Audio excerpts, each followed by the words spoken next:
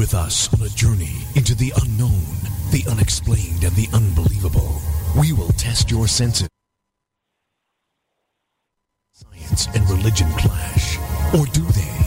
You will meet real people and hear real stories, but you will not believe. You will witness strange sights and hear strange sounds, but you will not believe. This is the New England Ghost Project. Welcome to the nightmare. Good morning, good afternoon, good evening, good day, everyone. Somewhere, it's somewhere, something. Anyways, I am Ron Kolick, your host, the gatekeeper around the unknown, the unexplained, and the unbelievable, New England's own Van Helsing. With me today is a gentleman who I've had on the show before, which, you know, I started doing research on him, and I said, this guy seems very familiar.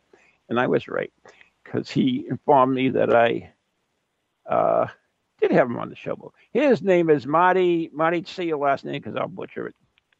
Seibel. Seibel. Yeah, rhymes with Bible. Okay, I'll call you Marty, and it solves that problem. And That's you great. are, you are with the Ghosts of Staunton Walk and Ghost Tours. You can say Staunton or Staunton. It's pronounced both ways. Oh God, I don't know why. Where's Ann when I need her? I absolutely have a huge problem with names. I just butcher every name that's absolutely presented in front of me. So I do apologize in advance. Oh, that's fine. So how long have you been in the paranormal?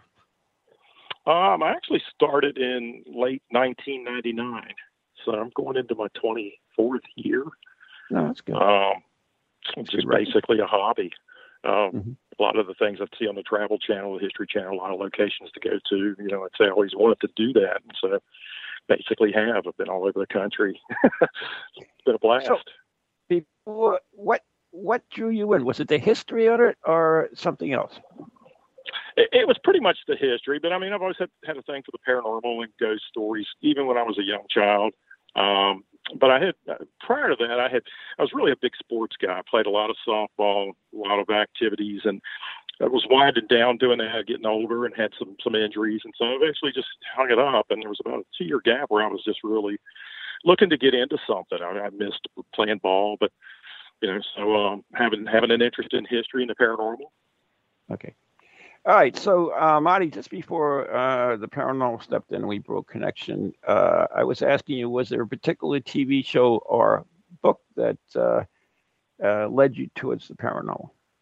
Okay, you're more intrigued in it. I think very early on, Ghost Hunters was, you know, I watched them, you know, when they first began. I'd read stuff by Troy Taylor, John Zappis. Oh, yeah.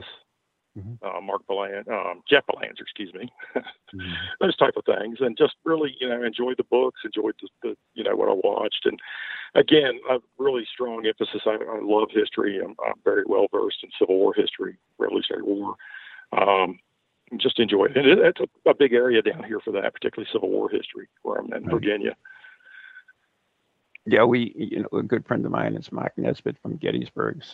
So yeah, I know Mark very well. Yep. Yeah. So, yeah, that's a great area down there. So, were you born and raised in Virginia? No, originally I'm from Baltimore, Maryland, but you could not tell it by the way I speak. I've lived in Virginia now about 50 years and really have the Southern accent now. But I'm surprised. I don't think you have that much of a Southern accent. Really? Well, I get cracks on it all the time. Really? Yep, I do. Yeah. So you moved from Poe country to Civil War country? I did, pretty much, yep. I did.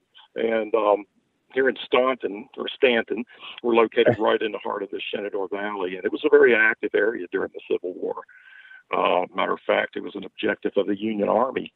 It didn't fall till late 1864. Because of a direct rail link to Richmond, Virginia, in the capital of the Confederacy. So we have a lot of Civil War history right here in our town, and our ghost tours encompass a lot of that. And so before we go any further, the name of your ghost tours are? It's Ghost of Staunton Walk-in Ghost Tours, and our website is ghostofstaunton.com. Okay, there you go. So I noticed like this, you have a ton of different ones that are on there. And do you want to give us a rundown on some of them? Sure, absolutely. Well, I'll tell you too how I actually got started into this. Oh yeah, that's how we started. I forgot till we got broken up. Yeah, my apologies. Well, I got to give credit to my girlfriend, because behind every man there's a good woman. And my girlfriend actually, this was back in 2007. She telling me, of course I'm really into paranormal investigating at that point, and I was doing it quite a bit. And she would say, you really need to start a ghost tour down here, because that's one of the things we do anytime we travel. If we're going to a city or something, we're always taking a ghost tour. So she said, you really need to start one here in Staunton. And she said, we don't have one. You love history. I think it would be great. And I would tell her for, the longest time, I don't have time. I can't do that. And eventually I just got to thinking about it. And, I thought, well, yeah, I could. And I started to research more in depth with the history, putting some of the stories together and talking and interviewing people, and put it together. And we launched it in October of 2008. And then we're celebrating our 16th season now. And I remember when I first started the tours, it was just me and 2 other guides when we first began the tours in 2008, and we only did one route. And now it's grown so much that we offer 4 and 5 different tours, and I actually have 10 guides under me now. I stay more involved with running the website, the social media, the promotion, and all that. And it's pretty much become a year-round thing now. When we first offered it the first year, it was just seasonal. We just did it for the month of October. But it did so well, we just decided to bring it back. We started it a little bit earlier in the year, and so now we do ghost tours pretty much 10 months out of 12 where we're doing something or another. And I enjoy it. I love to do I do our own web design. I do everything with social media, the promotion. I like to speak about it. I talk with people here. Some of the schools will invite me out, and nursing homes. I love to talk to the people out there, the residents, and it's a lot of fun. Yeah, some of the tours we do, we have what we call our traditional Staunton Haunted History Tour. It's a 90-minute walk through town, and it features strictly the history and the paranormal experiences at each stop. We base all of the experiences on people's personal experiences that have lived here or in the location, whether it be a business or whatnot. We feature some places such as Mary Baldwin University, several businesses through town on Beverly Street, as well as our depot station. And our depot station has a strong connection, as again, I said, with the Civil War being a direct link to Richmond. So much Civil War history with that. Now, that's one of our tours. And the other tour, one of our other tours that's very popular, we call Dark Tales and Haunts in the Queen City. This is a little bit different. It's not just your ghost tour. It's kind of a combination of a history, mystery, legend, lore. It features a little bit darker side of our town here. And I'll give you an example. One of the stops is across from our old Western State Lunatic Asylum. The asylum, it dates back to 1828. It's most noted for Dr. Joseph D. Jarnett, who was head over it in 1905 to 1943. He was a big proponent of eugenics. And so we get a lot into the eugenics movement here, some of the sterilizations, as well as some of the treatments back in the day are there, as well as ghost stories as well. It's a very popular tour. And like I said, it's a little bit of a combination of everything. Some of the darker secrets of town. And then we have another tour, our depot tour, strictly features around the history and some of the stories at our depot, but we do some stuff paranormally speaking. We introduce people to pieces of equipment that we may use on investigations, such as an EMF meter. We also share EVP with them that we've captured out in the field, as well as the depot station. And I'm real big on audio and EVP. That's my bag. And one of the things I like to do with the guests when we have them down there and we play EVP for them, I will tell them the situation, how it was captured, where it was captured. I just will not tell them what I think it's saying. I don't want to plant that seed of suggestion. I want them to tell me what they hear. And then we discuss it a little bit further, how we come to our conclusion. Because I know as soon as I say what I believe it to be, everybody will, or most everybody will agree with me. And I don't want that. We'd like to have discussion, interaction with it. And then we introduce them to the spirit box. We do the same thing. We play some spirit box clips for them. And then we do a live session with the group in which they can participate based on the history and the stories and information we give them. And we record it while it's going on. And whether or not we hear anything real time with it, regardless, we review it after the tour. And if there's anything significant, I will put it up on our website. I also put it on our YouTube channel as well for people to go back. I'll tell them usually give me about 2 or 3 weeks to get it reviewed and get it up on our YouTube channel and then check back. And one of the things like I do when I introduce them to audio and we're talking about the box and stuff, I never guarantee an experience on our tours.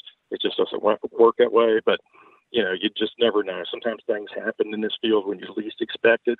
I find that's my experiences. And then the last tour we just started that. We call it our Victorian Ghostly Encounters. It's one of our more famous houses here in town. It's called the Spock's Coffin House. Nice Victorian home, dates back to late 1880s. It's most noted for being haunted by a lady named Charlotte Kaufman. We actually take people on a short walk around the block there, talking about Victorian traditions, superstitions, culture back in the time, some of the things such as postmortem photography, different things like that, seances. And then we walk them up to the house, tell them the stories with Miss Charlotte Kaufman, and then from there we turn it over to the people that live there now, and they take them in for a further tour inside the house. And we just kicked that off about 3 weeks ago, our first tour for that. Sounds interesting. Yeah. Yeah, it's a little bit different speed take on it, so to speak. Excuse me, I'm sorry. Yeah, it's good. You're putting the people who own the house to work. I like it. No, but actually, it's first-hand experiences, right? It is, and they can share more. I mean, we've had a collection of stories and everything, and these people, they're retired now, and they've owned the house actually for 5 years ago, and they've been living in it now for about 2 years, and they have had things happen in there, and they've done extensive research now on Miss Charlotte Kaufman. She was known in Staunton as the Black Widow, and believed to have killed possibly her second husband, and actually she's been acquitted of that now. He died of natural causes, but she was a very eccentric lady in town, and back in that time, with Staunton being a small town, there was small town talk and gossip. Some of the things she did and some of the things that happened, she kind of got a bad reputation with that. So we've been able to research a little bit further into it and find out a little bit more about her, and we do present that. It's an interesting tour, though. It is, and the home's beautiful. It's creepy, but yet it's beautiful. Does that make sense? Is it Victorian? It is a Victorian home. Yeah, with the gables and so forth. It's very nice, and like I said, we were limited what we can do with that particular tour because some of our tours we get large groups, but for this, because of the number of people we can take inside the home, it's right around 15 to 20 people per tour. Right. So it sounds intriguing.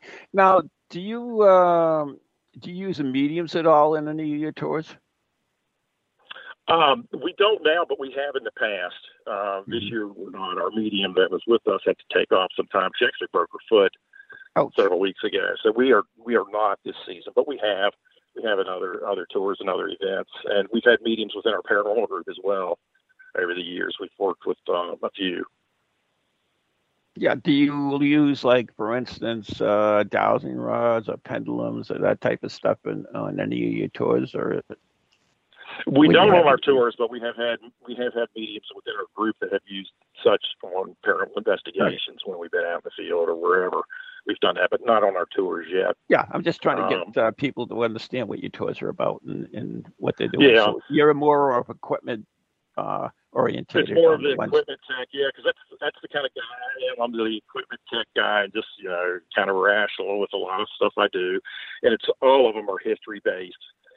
We do go into a lot of the history, even the dark tour. When we do know things to be legend and lore, we present it as such. If there's no evidence to back that up, so to speak. But I find one of the things with our 16th season, and it's grown. I mean, it has grown tremendously since when we began in 2008. But it's a challenge to be creative with the tours and what we present. And, I don't like for things to get stale. So we do constantly research, talk with people. We'll put different angles and spins on stuff. Anything that's new. And we're very interactive through social media with our, the people that follow us and, support us. And, it's I enjoy it. I really do. I tell my girlfriend now, I said, I really appreciate you giving me that nudge. And it's funny because when I did tell her, okay, I'm going to do this, she says, no, you can't. I'm like, what are you talking about? She says, you can't do it. You don't have the personality to stand up and talk. Come on. Well, you have a very good personality. Well, I've had a lot of practice. I was, through school and stuff, kind of more a shy, reserved type person. But I find with the interest with this and being so much self-absorbed into it or absorbed into it, that it comes naturally. And I think the more you talk about it and just be honest and share your feelings and thoughts, it's like I said, it's taken off. So I still enjoy it as much as I did the day I started it back in 2008. Same thing with the paranormal investigating. Yeah, we're going to get into that probably after the break. But I noticed on your website, and you're talking about honesty, and I think this is probably one of the most honest statements I've ever seen on a website. It says, perhaps the most haunted city in Virginia. Nobody uses perhaps. It's always the most haunted city. Well, I say perhaps because some of the things I ride the fence on. Sometimes I question some things. And the reason we went with that is because our city, our visitor center and tourism department actually came up with something. And they said, with as much stuff as you have going on in here, we believe it to be the most haunted town in Virginia. Because of some of the stories and stops. But I also, I go to say, not all of our tours, particularly like with the dark tour, revolve around hauntings. Some of it's just strictly could be a crime story, could be an unsolved murder story. I mean, on that tour, we have stories of unsolved murders that are still unsolved to this day. We have some where there's evidence that there's been cover up with our police department and some of these. So it's kind of, like I said, it's not only just ghost stories. But yeah, that's how that kind of. So I'm kind of playing it safe, perhaps. It's amazing that you talk about some of these unsolved cases, and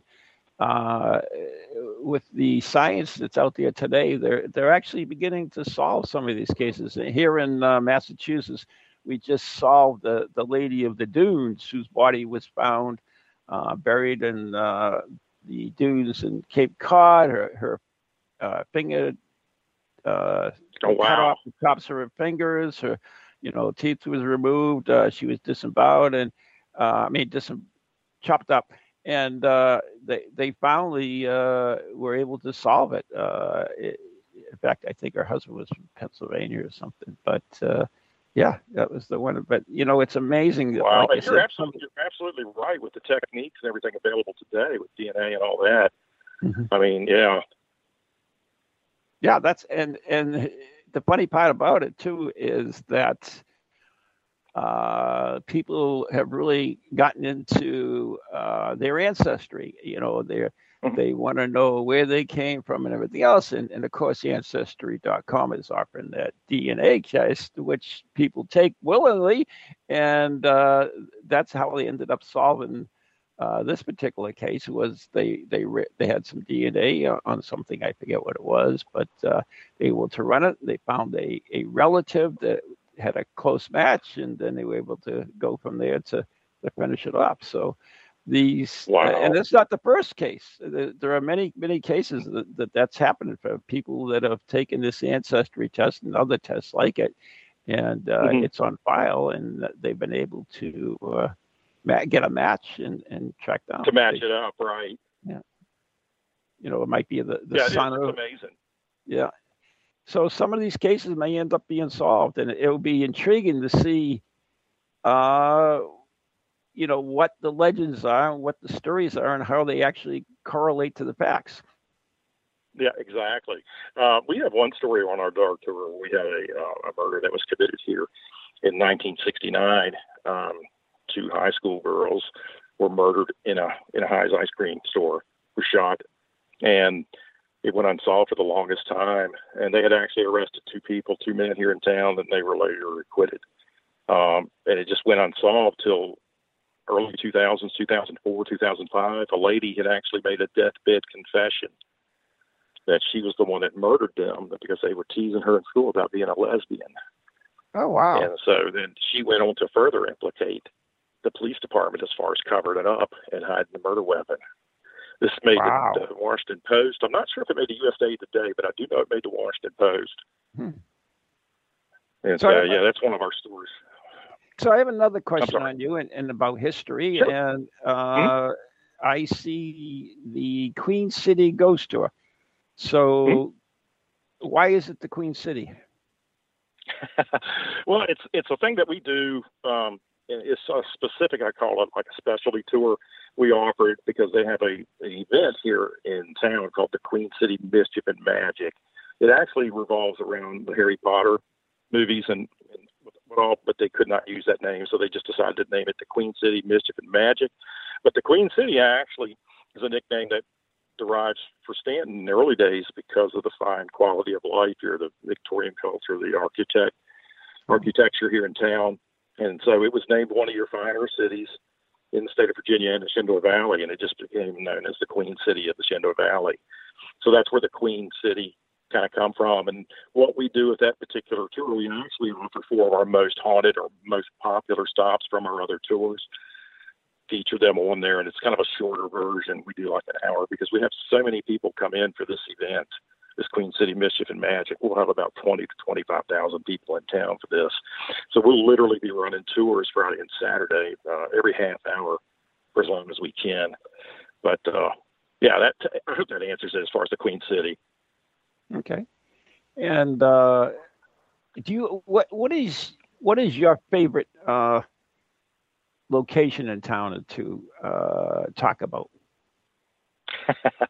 Well, I like to talk about, there's a building that's just on the outskirts of town. Actually, it's 2 buildings. It's called the T. Jarnett Sanatorium. It's really an extension of Western State Lunatic Asylum, and it was named after Dr. Joseph D. Jarnett. If you ever get a chance to look up some of the history in him, he was a pretty interesting fellow. But like I said earlier, he was a big proponent of eugenics. And as I said, they did sterilizations here at Western State all the way up to, I think the last one they did was like 1972. Wow. He lived till 1953. And I've told of the 8,000 sterilizations that they conducted at Western State, he personally performed about 1,200 of those. He also has a poem out called Mendel's Law, which I don't quite remember right now. But one of the things that was interesting was Adolf Hitler was a big fan of Dr. T. Jarnett, and I believe they can. Oh, we'll have to talk about that, but we got to take a break right now. So we come back. Marty's going to tell us the relationship between Hitler and this program that he was in. Anyways, you're listening to Ghost Chronicles Next Generation with Ron Kolick. My special guest is Marty Seibel of Ghosts of Staunton, and we'll be right. We're brought to you by Circles of Wisdom, 286 Merrimack Street, Methuen, Massachusetts, the Glant Messier Family Law Group, 15 High Street, North Andover, Massachusetts, and our very good friends on Ghost Chronicles Radio and Patreon. You too can become a member of the Dead Air Society and join us on Ghost Chronicles Radio and Patreon for $3 a month and get access to over 50 exclusive videos. So we're right here broadcast on TogiNet Radio, and we'll be right back after the following messages.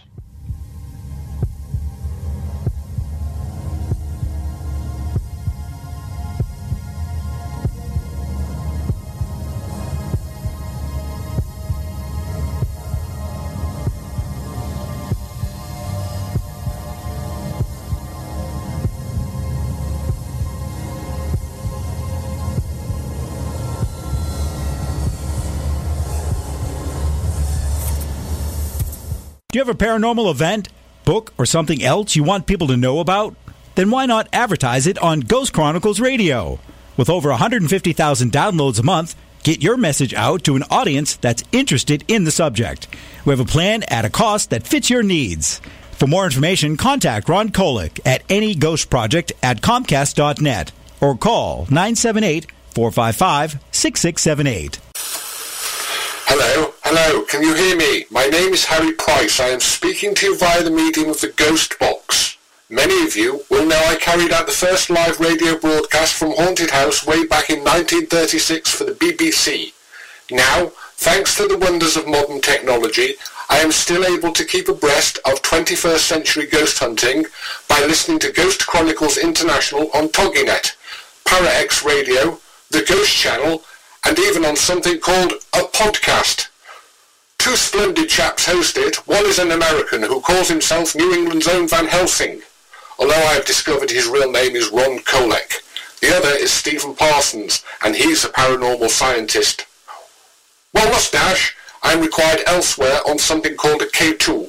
But don't forget, I'll be listening in every Tuesday from 8 o'clock in Great Britain and 3 o'clock on the American Eastern Seaboard. I trust you will join me there.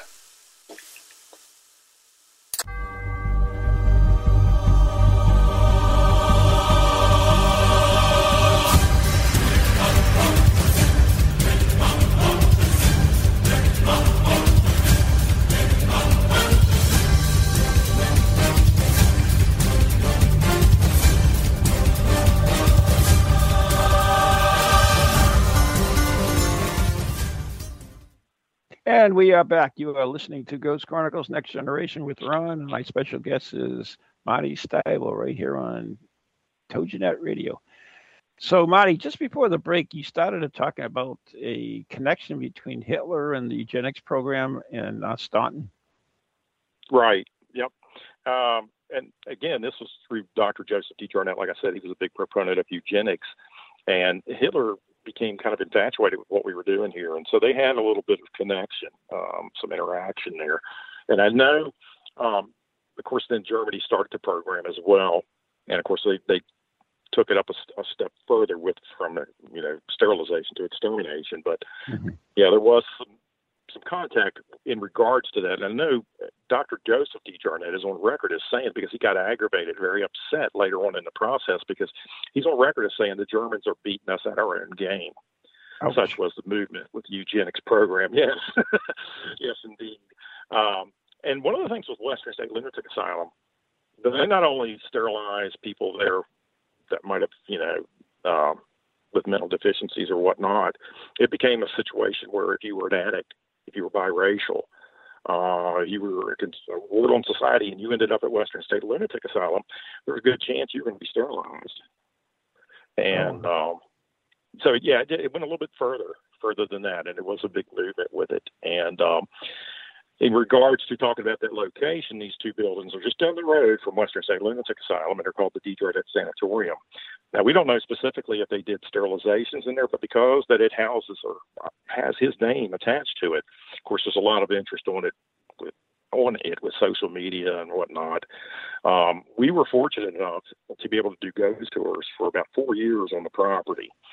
The Frontier Culture Museum, which is a historical society here in town, they actually own the property, and they gave us permission to do tours.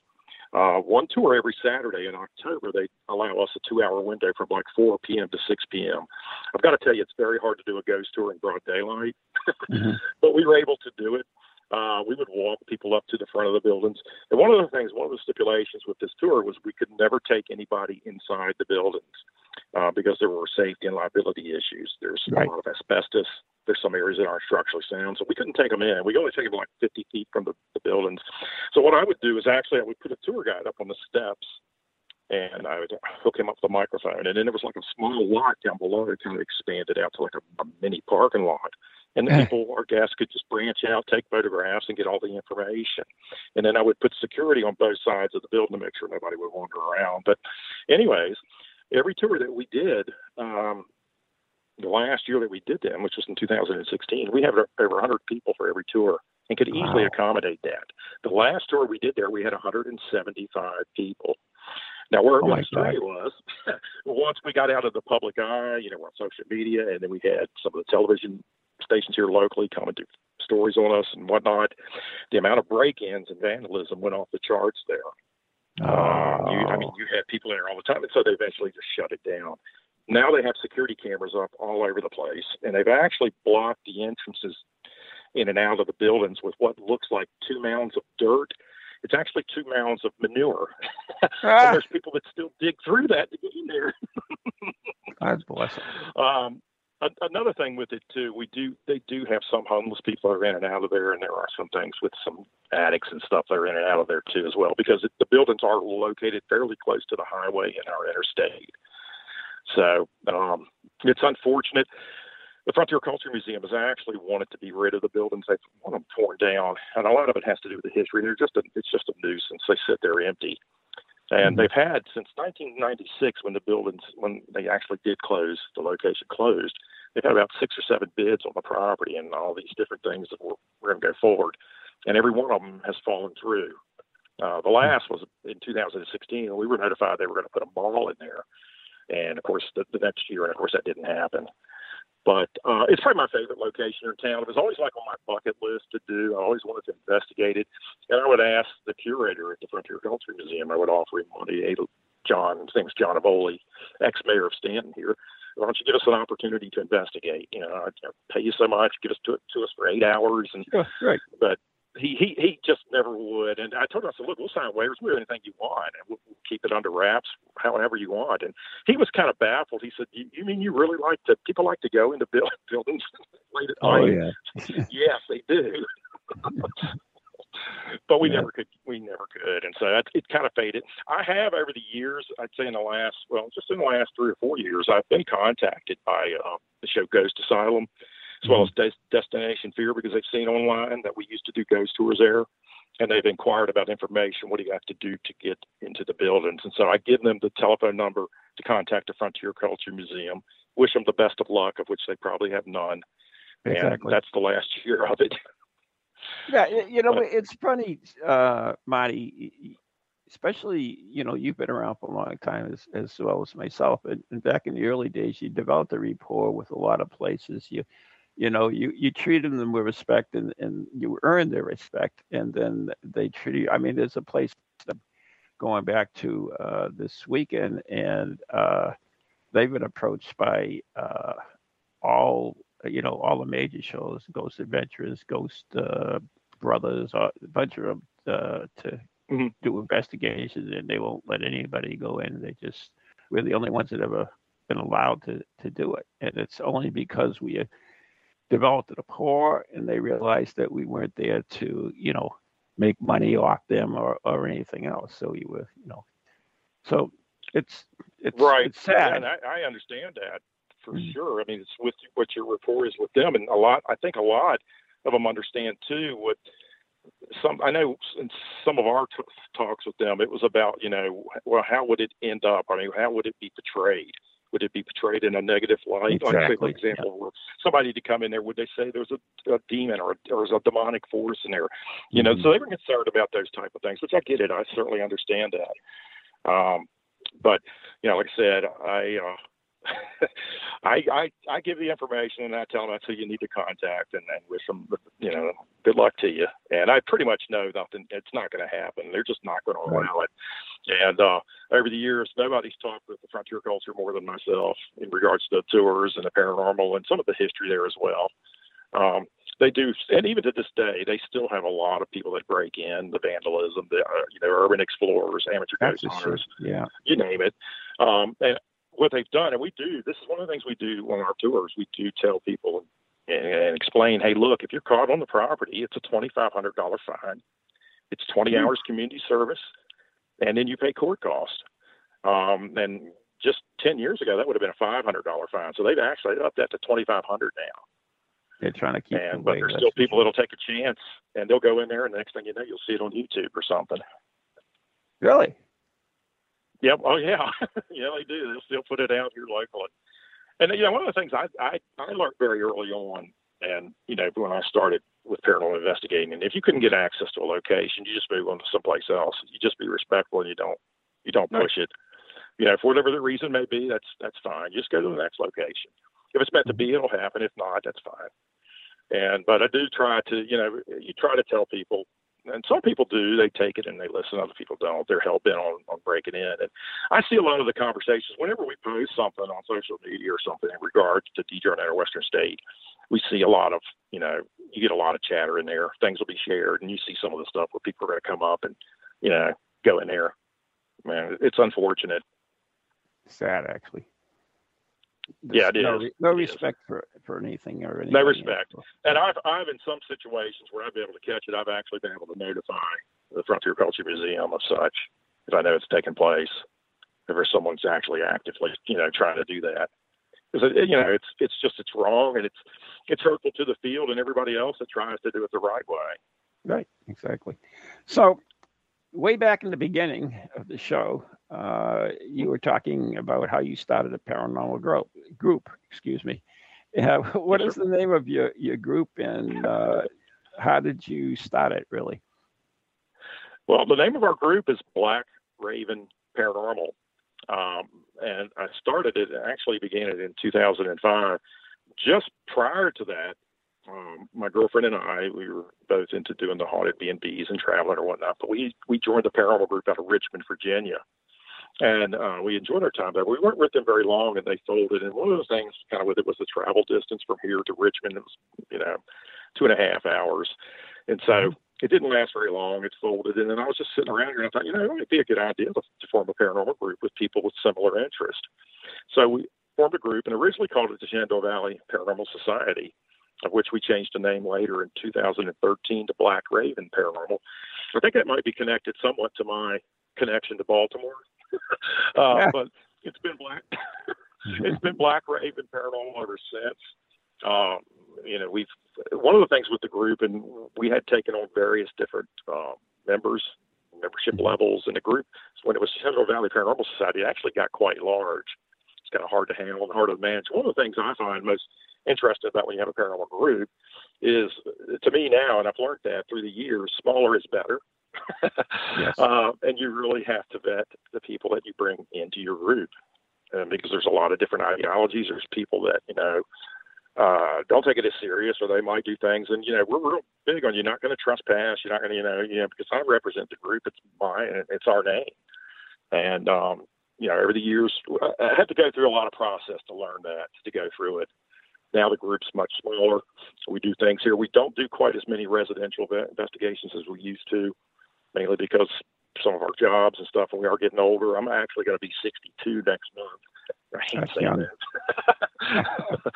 But we're getting a little bit older, so we're slowing down a little bit. But we like to travel, and I like some of the historic locations where something appeals. We like to do, we'll set up investigations. We still travel, I'd say stay a good bit for, where we're at in our lives, all of us. But we have a good time with it. I enjoy the camaraderie, with our members, on our trips and stuff, with locations. I love the history of the locations we go to. I love meeting and making new friends in the field, and just, learning as much as I can. I find myself I'm still learning something new every day. And that's one of the things I like the most about the paranormal, But that, actually, that's what life's all about, Marty, is learning. If we stop learning, we're dead. I mean, let's face it, there's so much out there, and so many mysteries in this universe that's what we're here for. Absolutely. And, I even me, like I said, I'm a big Civil War buff, but I learn something new every time I go to Gettysburg. Every time I go to Gettysburg, and I love Gettysburg. I've been there so many times. And that's actually where my paranormal journey started, was in Gettysburg in 99. I actually stayed at the Cashtown Inn. Oh, yeah. Just a year later. That's cool. At the Farnsworth House. I've been to the Farnsworth House now about 10 times. And I will share one personal experience, because I don't have a whole lot in 24 years. Most of mine involve audio, a disembodied voice. But very early on, when I got into this, and Lisa and I, on the side, outside the paranormal group, we would take weekend trips to a haunted B&B or tavern or whatnot, and we've hit so many. But the very first time I had taken her out, we decided to do the Farnsworth House in Gettysburg. Like I said, I love Gettysburg Civil War history, and we go there quite a bit. But anyways, we decided to do a 2-night stay in the Farnsworth House, and I remember our first night in, we checked into the Catherine Sweeney room, and as normal with Lisa and myself, she goes to bed about 10:30. I'm a night owl, creature of the night. I'm up to about 3. I will tell you, prior to going up here, we did know that house was haunted. We had seen a few things about it on the Travel Channel. So, we were excited. Our very first haunted B&B out, and we were very excited. But anyways, that first night, that Friday night, she's out by 10:30. I'm up till 3. About 3, I turn off the light, and you know how you're just starting to drift off to sleep. The bed's comfortable. I felt like I was on a cloud. I mean, I was so relaxed. So, the bed's warm. I mean, I was in heaven. And the next thing I know, she wakes up screaming her head off, and she's digging her nails. She's raking my arm, and I'm literally off the bed about 2 feet. I'm like, what the hell's wrong with you? What? And she said, there's a woman in our room. And I went, oh, no, Lisa, no. She's up on the bed screaming for a full minute. And I said, be quiet. You're going to wake everybody up in this house. I said, please, settle down. Settle down. Slowly tell me what happened. What did you see, where, when, what? So she did. She says, well, she actually had her back to the fireplace. So she's facing in toward me. She said she felt a tap up on her shoulder. She didn't pay it any mind, and then a few minutes later, it was like a little nudge on the bottom of her shoulder blade. Still didn't pay it any mind. A short time after that, she felt a solid push on her hip, so she rolled over, and she said standing right above the bed, looking down on her, was a woman in Victorian clothing. She was semi-transparent. Her hair was in a bun. She looked very sad. She had the color she described like a sepia photograph, the sepia color tone. That's what she looked like. Lisa said the woman was close enough she could have taken her arm and put it right through her. She said she looked very sad. She could describe the design on her blouse, but the thing that really freaked her out, she said they locked eyes. She screamed and poof, she was gone, and then that's where I come in. So I got her calmed down, and I'm like, okay, my mind saying, you just had a bad dream. Look, we're both excited. I mean, I want it more than you do, probably. We're just both very excited, and it's just a bad dream. I'll leave the bathroom light on for you. And I said, when we go down for breakfast in the morning, we'll tell the staff and see what they say. So she was fine with that. So I kid you not, 5 minutes later, she's out and she's just snoring away. And I'm thinking, oh, God. Because I'm going to be honest with you, when this happened, I didn't tell her this, but I was keyed up. I was excited. I was like, wow. I'm getting cameras out. I got a camera on the bed. I got a camera around the fireplace. I got a camera on the closet. I'm like, oh, God, I hope she comes back. It's to get on video, an audio clip or something. I mean, oh, my God. And so I actually had the video of one of the cameras on the bed. And the only thing I recorded actually that night was her snoring, elbowing me in the head, and me cussing at her. And that was the end of that. But anyways, we go down for breakfast Saturday morning, and we tell the staff, and they said that was Nan. And we're like, well, who the heck is Nan? They said, well, she was a midwife, and there was a stillborn baby lost in that room in the late 1880s. And we were like, well, really? Wow. They said, yeah. They said she will interact with women. They said a lot of times she'll sit on the end of your bed. So it kind of give us, we're thinking a little bit on that. We're like, okay, well, that's pretty interesting. So we go back into Saturday night. It's pretty much the same scenario. Lisa's out by 10:30. I'm up a little bit later, and I've doubled the cameras now. I've got stuff. I've got everything covered. I've got the bed. I've got every angle in the room covered. I'm like, it's our last chance. Let's see. So, again, it was a pretty uneventful night. The only thing we captured on video was her snoring, elbowing me in the head, and me getting pretty flustered. But anyways, when we go down for breakfast Sunday morning, I asked her, I said, how did you sleep, Lisa? And she said, well, I felt the tapping again on my shoulder. She said, but I would not engage this time. I just froze, and eventually it went away. She said, I was scared. So eventually it just stopped, and it went away. So for the longest time, we kind of wrote this off as, well, you just had a bad dream. We wanted it. We were both excited, and it just happened. And so, it was just a dream. But I can tell you, Ron, this was actually, and this was just about a couple of weeks ago. This was 19 years ago. It has stayed with her as if it happened last night. If she were here talking with you, she could tell you everything just like it happened, to a T. So and it's in recent years, we had actually. It was. It has stayed with her. It's like it's haunted her over this course of 19 years. It has stayed with her. And so in recent years, we did a little bit of research and stuff, and we believe we found a photograph of the woman she witnessed. At least she claims on this photograph that that's the woman she witnessed in the room. Now, whether it's Nan, I'm not 100% sure of that. But she said, that's the woman I witnessed in the roshe We did that with getting with the Farnsworth staff and looking at some of their photographs. And so it's like, wow, okay, so you're identifying her. And she said, most definitely. She said the woman looked very sad. It was very creepy. And so, like I said, it stayed with her since. Now, I'll tell you, in most recent years, I've actually taken our group on 2 different occasions. We went back to the Farnsworth house, and we've investigated it from top to bottom, from the basement all the way up to the attic. And we've had good, productive investigations. We've come out with cool video, audio clips of EVPs of children, women, and soldiers. But after we do our investigation, we'll all pick a room and sleep in it, and try to get as much sleep before we come back home. I've went to that same room, the Catherine Sweeney room. Lisa's not been on these investigations with us, by the way. But I went back to the Catherine Sweeney room, slept in there all alone, and I'm going to be honest with you, I never slept better. And I always joke around and tell people, hey, I didn't have her snoring. I didn't have her elbow or any head. I slept like a baby. So maybe it was just because she was a woman that's why she was attracted to her. Well, I do think so. I do, because, and one of the things initially, because she did investigate with us early on, and she's not a night person. So she tells me now, she says, you go on a run along, play with your friends, just don't bring anybody home. Don't play with the equipment in the house. And I'm like, okay, that's a deal. And so, I've kind of went out and done my thing. But I found out early on when some of the stuff that we would do when she would be with us, and she was a skeptic starting out, but she would have some things happen. She would have things happen around her, and I would joke around with people that we would use her for ghost bait. But she would have things happen, and I know one of the things that we had talked or looked into it, where I do personally think women are more likely to have a fair more experience as a man, just because in my situation experiences, I think they're more in tune with their senses and what's going on around them. And it couldn't be any more true than with Lisa and myself. She's paying attention to everything that's going on, and I'm looking at my phone checking the ball scores, and I'm like, oh, dang, we're losing again tonight. So there's probably a circus going on behind me, but that's how it's kind of rolled with her and I. And I just go by our personal experiences, but I love to share that. I actually share this story that I just told you on many of our tours when I'm introducing the guide, because I do like to still connect with our guests and tell them stuff. So I do use this, but it's an experience that has stayed with us now 19 years. So yeah. Gettysburg is an amazing place. We've done several events with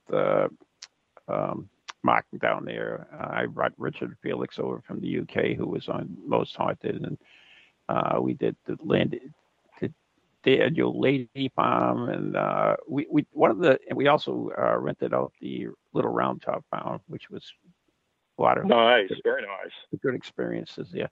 But one of the most interesting things this is back in the early days when Maureen Wood and myself were the two hosts of Ghost Chronicles, and I was in the engine station, and I was interviewing the manager of the place, and Maureen and everything were out in the back where the engines were and everything else. There was a group with her, and there was a cameraman and somebody else with me as well. And all of a sudden we heard this huge bang that came out from the back. And I was filming at the time, so you can see me, interviewing the guy. All of a sudden we hear this big bang, and we all go running towards the back to see what had happened. And of course there was nothing that happened. But the interesting the interesting thing about it was you can see on the tape how we all reacted to everything, but there's absolutely no recording of the noise. Wow. And it was a huge noise. So it's kind of like a reverse EVP where you hear it audibly, but it's not recorded. It's not recorded. That's amazing. Yeah, it was one of the unique experiences I had. I've been lucky to have quite a few different experiences most times when I'm not looking for things. But anyway, so when you go out investigating now, do you find that some of the places you go to, if you don't do it like some of the TV shows, they ask you why, or do you think you run into that? If we don't do it like some of the TV shows. Oh, you don't do it like it's on TV. So, or you don't do it like Zach, or you don't do it like Jason, or you don't do it like one of the other ones. I find I do find some people will say that, and I know because one of the things about our ghost tours is most of our tour guides are all paranormal investigators in some form or another. And so we're able to share a little bit different perspectives, not only just by telling the stories and the history and information, but we'll share many of our personal experiences and whatnot. And I do know there is a group out there that will believe anything and everything, so to speak. And I don't want to diminish or down anybody or anything else, but at least from my experiences, of course, we have a much shorter time limit than, a production crew or anything like that. We're there for 8 hours. And I often will say it doesn't happen for us like that. I mean, a lot of times, and I reference this a lot, it's like watching paint dry or grass grow. But when something does happen and you're able to capture it and you can validate it, it's pretty exciting. I mean, at least for me, and I know many of our members, but we talk a little bit about that, and we do, like I said earlier, we do talk I think for people that are interested into it, and we'll ask people if they're interested in part of investigating about a certain way. We do try to stress about not trespassing and doing things at least, the right way, what we believe the right way is. And trespassing is a big no-no for us.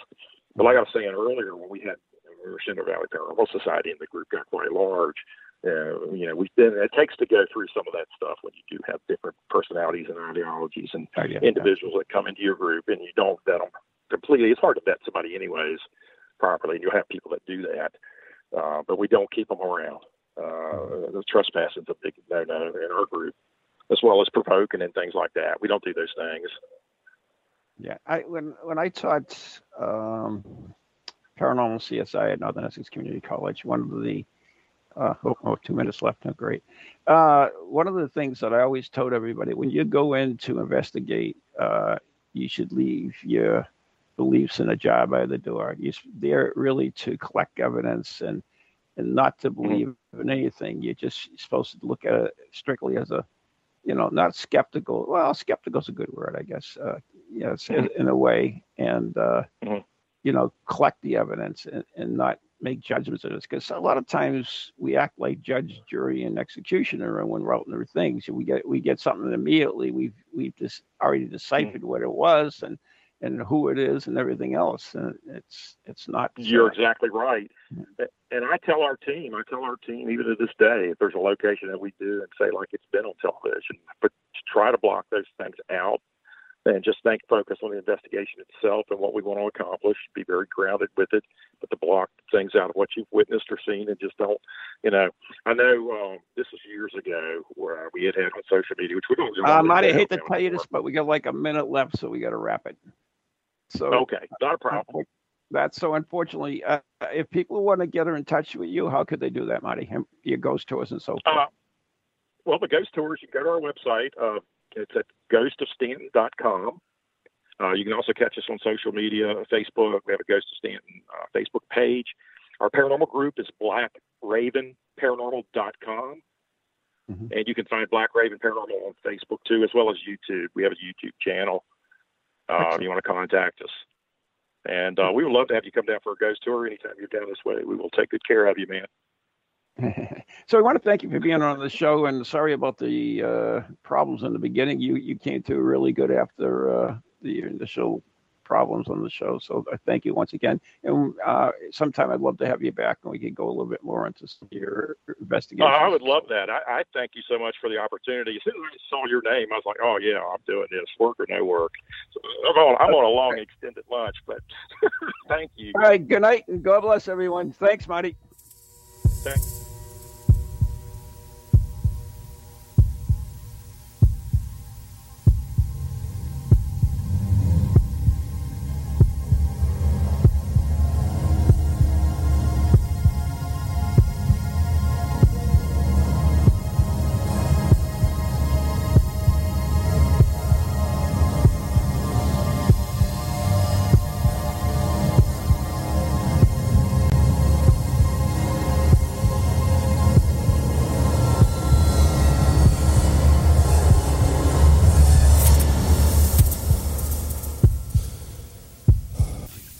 Ghoulies to ghosties, long-leggedy beasties, and things that go bump in the night.